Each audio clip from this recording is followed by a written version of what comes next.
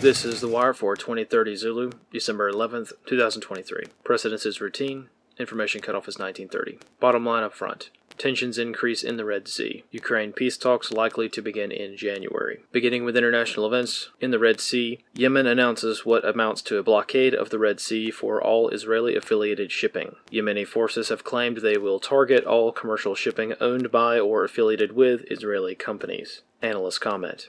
It is unclear as to what Yemen's standards are for shipping being Israeli-affiliated. Throughout this conflict so far, many groups opposed to Israel have targeted American forces, such as American military bases in Iraq and Syria, or other nations that are in some way linked to Israel. Adding in international shipping norms complicates the situation further. Commercial shipping, on any given day, is a grand shell game. It is rare for a ship to be registered in the nation that it supplies. For instance, the merchant vessel Galaxy Leader, the first ship captured by Yemeni forces, has a rather confusing history. The vessel itself physically carries the flag of the Commonwealth of the Bahamas, a former British colony. This vessel was chartered by a Japanese company, NYK, to transport vehicles. The vessel is owned by Ray Car Carriers, which, despite being registered as a business in the Isle of Man, was founded by an Israeli business magnate. Regarding the crew physically operating the vessel, 17 members of the crew are Filipino, and the rest are from an assortment of nations such as Romania, Ukraine, Bulgaria, and so on. In the case of this one ship, at least a dozen nations are involved at some point regarding the operation of this vessel. This means that it's rather difficult to determine what Yemen's criteria is for a vessel being Israel-affiliated, which in turn increases the risk for virtually all commercial shipping transiting the Red Sea. On the European front, in Switzerland, several media groups have announced the scheduling of peace talks regarding the Ukrainian war. During his visit to Argentina, Ukrainian President Zelensky floated the idea that peace talks will begin at the World Economic Forum the day before that event gets underway in January.